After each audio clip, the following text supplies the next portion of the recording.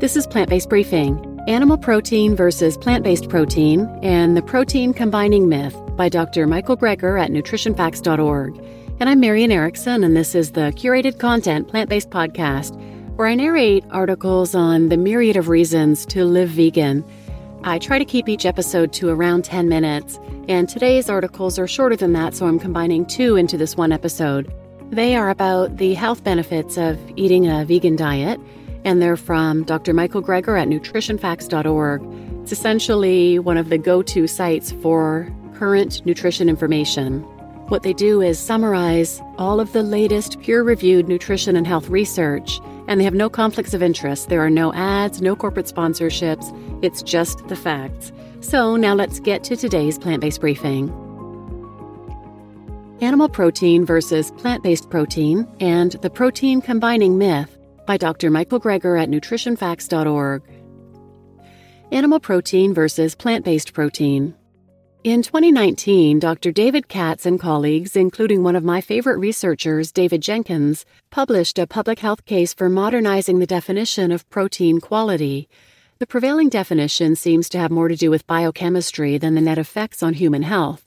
The popular concept that protein is good and the more the better, coupled with a protein quality definition that favors animal protein, fosters the impression that eating more meat, eggs, and dairy is desirable and preferable. But this is directly opposed to nutrition guidelines that are instead trying to push more plants. Although protein malnutrition is still prevalent in many areas of the world, it is exceedingly rare in the industrialized world, where the most formidable public health threat is not something like kwashiorkor, protein-calorie malnutrition, but from chronic diseases. And in 2016, a landmark study was published out of Harvard involving more than 100,000 men and women that found that replacing animal protein with plant protein was associated with lower risk of dying prematurely. The worst seemed to be processed meat like bacon as well as egg protein, the egg whites, but swapping in even just 3% plant protein for any of the animal proteins, processed meat, unprocessed meat, chicken, fish, eggs, or dairy, was associated with a significantly lower risk of arguably the most important endpoint of all, death.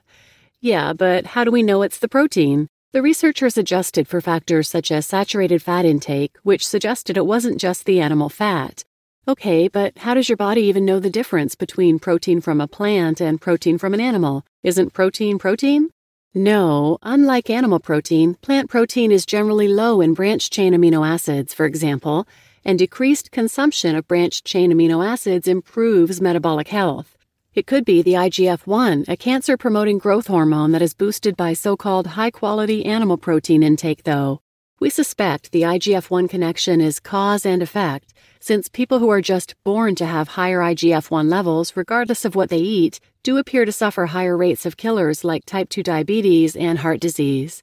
Or it could be something the Harvard researchers didn't control for, such as toxic pollutants, such as dioxins and PCBs, since they tend to accumulate up the food chain into cattle, pigs, chickens, and fish, and therefore end up on our plates. So plant-based protein also stands as an important step to lower the body burden of harmful pollutants.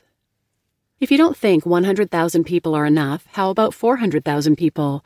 The NIH AARP study is the largest diet cohort study in history, and again, simply swapping 3% of calories from various animal protein sources with plant protein was associated with 10% decreased overall mortality.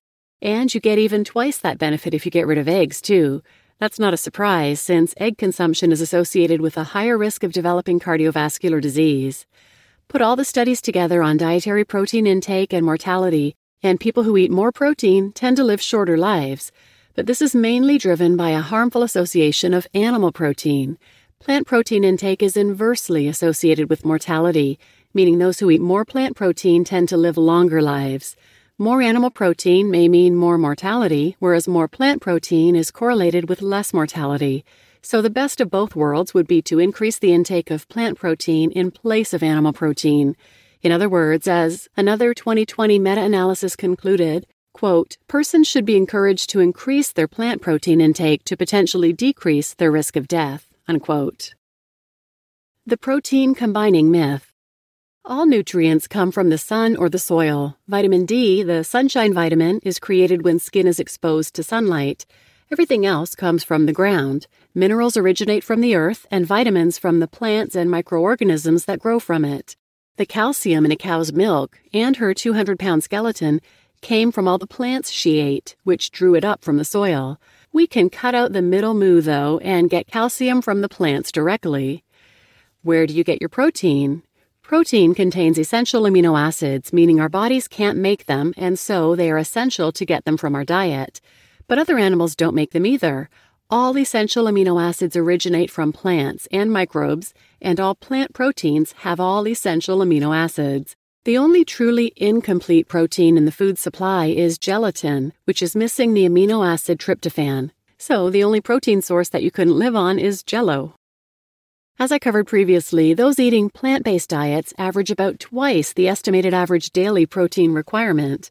Those who don't know where to get protein on a plant-based diet don't know beans. Get it?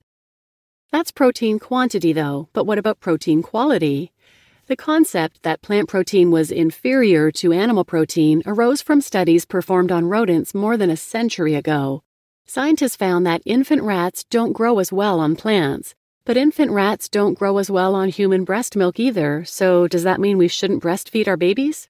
Ridiculous. They're rats. Rat milk has 10 times more protein than human milk because rats grow about 10 times faster than human infants. It is true that some plant proteins are relatively low in certain essential amino acids.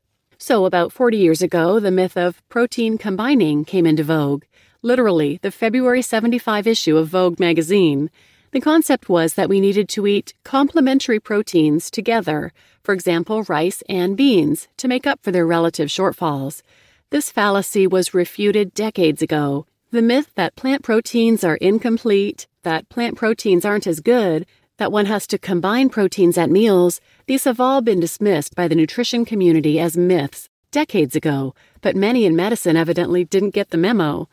Dr. John McDougall called out the American Heart Association for a 2001 publication that questioned the completeness of plant proteins. Thankfully, though, they've changed and acknowledged that, quote, plant proteins can provide all the essential amino acids, no need to combine complementary proteins, unquote.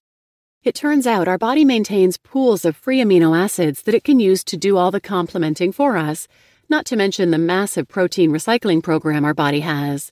Some 90 grams of protein are dumped into the digestive tract every day from our own body to get broken back down and reassembled, and so our body can mix and match amino acids to whatever proportions we need, whatever we eat, making it practically impossible to even design a diet of whole plant foods that's sufficient in calories but deficient in protein. Thus, plant-based consumers do not need to be at all concerned about amino acid imbalances from the plant proteins that make up our usual diets. You just listened to Animal Protein versus Plant-Based Protein and The Protein Combining Myth, both by Dr. Michael Greger at nutritionfacts.org. And I remember being taught in school that animal proteins were superior and plant proteins inferior.